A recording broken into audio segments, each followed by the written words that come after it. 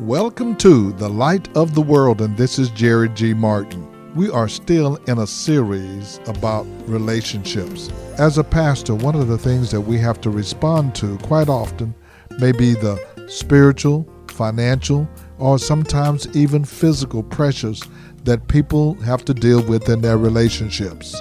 Those of you who may be single, married, widows, or divorced are important in God's purpose and plans for this day and this hour. We are bringing you these messages to encourage you to know that God has His eye on you and God is interested in what's going on in your life. Contact a friend or family member who may be enriched by these messages and ask them to join you and me as we take a walk in the light of God's Word. There were three friends who married women from different parts of the country. The first man married a woman from the north. He told her that she was to do the dishes and the house cleaning. It took a couple of days, but on the third day he came home to see a clean house and dishes washed and put away. The second man married a woman from the west. He gave his wife orders that she was to do all the cleaning, the dishes, and the cooking. The first day he didn't see any results, but the next day he saw it was better. By the third day he saw his house was clean and the dishes were done. There was a huge dinner on the table. The third man married a woman from Louisiana. He ordered her to keep the house clean, dishes washed, the lawn mowed, laundry washed, and a hot meal on the table for every meal. He said the first day he didn't see anything. The second day he didn't see anything. But by the third day, some of the swelling had gone down and he could see a little out of his left eye.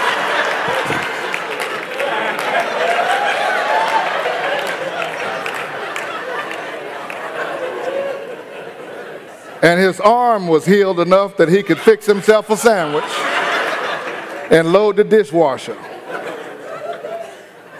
Although there are challenges in marriages, there are millions of couples who have and still do experience the joy of a fulfilled marriage. There are some people who are happily married and is enjoying their marriage. It was God's intent that a man and a woman are joined in holy matrimony. It was God's intent that a man and a woman are joined in holy matrimony. I never thought I would see the day that we had to underline a man and a woman joined in holy matrimony. God told Adam that it was not good for man to be alone. The Bible says that a man should leave his mother and his father and cleave to his wife. Since it is the man's responsibility to find and provide for the wife, God made provisions in His Word to take care of the women, the widows, and unmarried women. It seems we have more unmarried women today than ever in our country. There are those, of course, who may have no interest in getting married, and that number seems to be growing. There are others, however, who still desire to marry and experience the love and companionship of a husband. So I want to give you a little bit of a definition when we're speaking today, because we're going to be talking about a husband, and that's going to be different from a man. The definition of a husband is one who is married to a woman.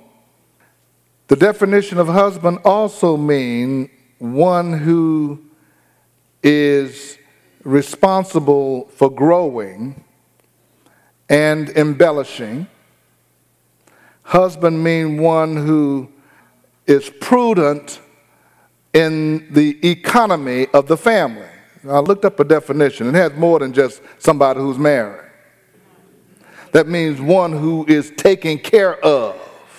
When they talk about those who used to work in the vineyards, those whose job was to take care of the vineyards for the wine, they called them a husbandman because he took care of things.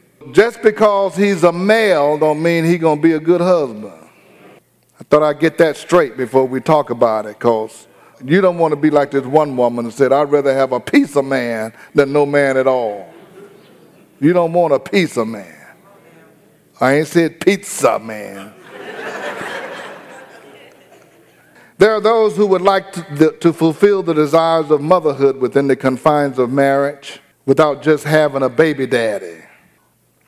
Today we're going to see the hand of God moving in the lives of some women in the book of Ruth. It's going to be a lengthy reading because the book is 4 chapters and we want to look at the whole story. So we're going to fast forward through this story to give you the picture.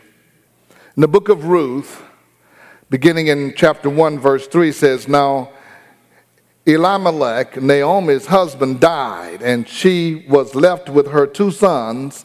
They married Moabite women, one named Ophrah and the other Ruth. After they lived there about 10 years, both Mahlon and Chilion also died, and Naomi was left without her 2 sons and her husband. And when she heard in Moab that the Lord had come to the aid of his people by providing food for them, Naomi and her daughter-in-law prepared to return home from there. With her 2 daughters-in-law, she left the place where she had been living and set out on the road that would take them back to the land of Judah. Then Naomi said to her 2 daughters-in-law, Go back, each of you, to your mother's home. May the Lord show kindness to you as he has shown to your dead and to me. May the Lord grant that each of you will find rest in the home of another husband. Then she kissed them, and they wept aloud and said to her, We will go back with you to your people. But Naomi said, Return home, my daughters. Why would you come with me? Am I going to have any more sons who could become your husbands? Return home, my daughters. I am too old to have another husband. Even if I thought there was still hope for me, and even if I had a husband tonight and gave birth to sons, would you wait until they grew up? Would you remain unmarried for them? No, my daughters. It is more bitter for me than for you, because the Lord's hand has gone out against me. At this they wept again, and Ophrah kissed her mother-in-law goodbye, but Ruth clung to her. This chapter opens with summaries of the position and condition of these women. Naomi was married. She had 2 sons. She had the best of all worlds. She had a husband and she had 2 boys. You have to realize that in that country and in that culture, the success of the woman depended upon whether she had a husband. And if she had no husband, she better have some sons who would take care of her as she was sunk. There was no government assistance. There was no welfare. There was no Social Security. There was no Medicaid, no Medicare. The only thing you had to depend on was your husband or your sons. There is Naomi, who is introduced to us with the notice that her husband died and left her with 2 sons. She's okay. Her husband had led the family to Moab, away from Judah, because there was a famine in Judah. They went to a foreign country. And as any responsible husband did, he did what he could for the survival of the family. That's what a husband does. He looked to see what he have to do to keep the family going. He said, we got to move to where there's food and there's something we can live on. And Naomi was blessed to have the 2 sons, and the sons had the responsibility to step into the father's role as providers of the family when their father died. There was no government assistance, as I said, and if there was no responsible male, the family would be in trouble. I believe that is what we are experiencing today in this generation. It has been a couple of generations just about where we have begun to see a lack of male responsibility for the family. You don't have to say amen. I know I am right. There has been a lack of male responsibility for the family. And that has led to a breakdown in discipline, provisions, protections, and preservation of the family. We have generation of men who have grown up without fathers in the home. We got men who had no man training, trying to lead or manage a family where they've had no training on their own. They don't know what it is to be the kind of man that provides and works and takes care of the family and protects it. When Naomi's two sons, Mahlon and Chilion, married two Moabite women. They married Ophrah. She had a television show. No, I'm just kidding. They married Ophrah and Ruth. Their marriages lasted about 10 years, and both of Naomi's sons died. Not only now is Naomi without sons to take care of her, she has two daughter-in-laws, and they have no husband, and they had no children. What we have at the beginning of this chapter are three widows, unmarried women. That may not sound much to you, but it was devastating to Naomi, especially because of her age, and to Ophrah and Ruth because neither had children, no sons. Three women. Naomi stuck in a foreign country with foreigners. They have no husbands. We can see the depth of their despair in verse 11. But Naomi said, "Return home, my daughters. Why would you come with me? Am I going to have any more sons who could become your husbands? I'm no good to you anymore. I can't help you with a husband. Return home, my daughters. I'm too old to have another husband. I'm too old. And even if I did and gave birth to some sons, are you going to wait for them to grow up so you can marry them? Then you'll be too old." No, it's more bitter. She said, "It's bitter for me than for you. God has turned his hand against me." So what do all these three women have in common? They're all widows. This is Jerry G. Martin. Thank you for listening to our broadcast and our podcast. We've been bringing you a message that will hopefully be encouraging to you no matter where you are in your relationships with others. You may be single, you may be married, widowed, or divorced. I want you to know that God has his eye on you and God has his hand on you, and he is here to assist you with whatever you're going through in this day, in this hour. He has a purpose for your life.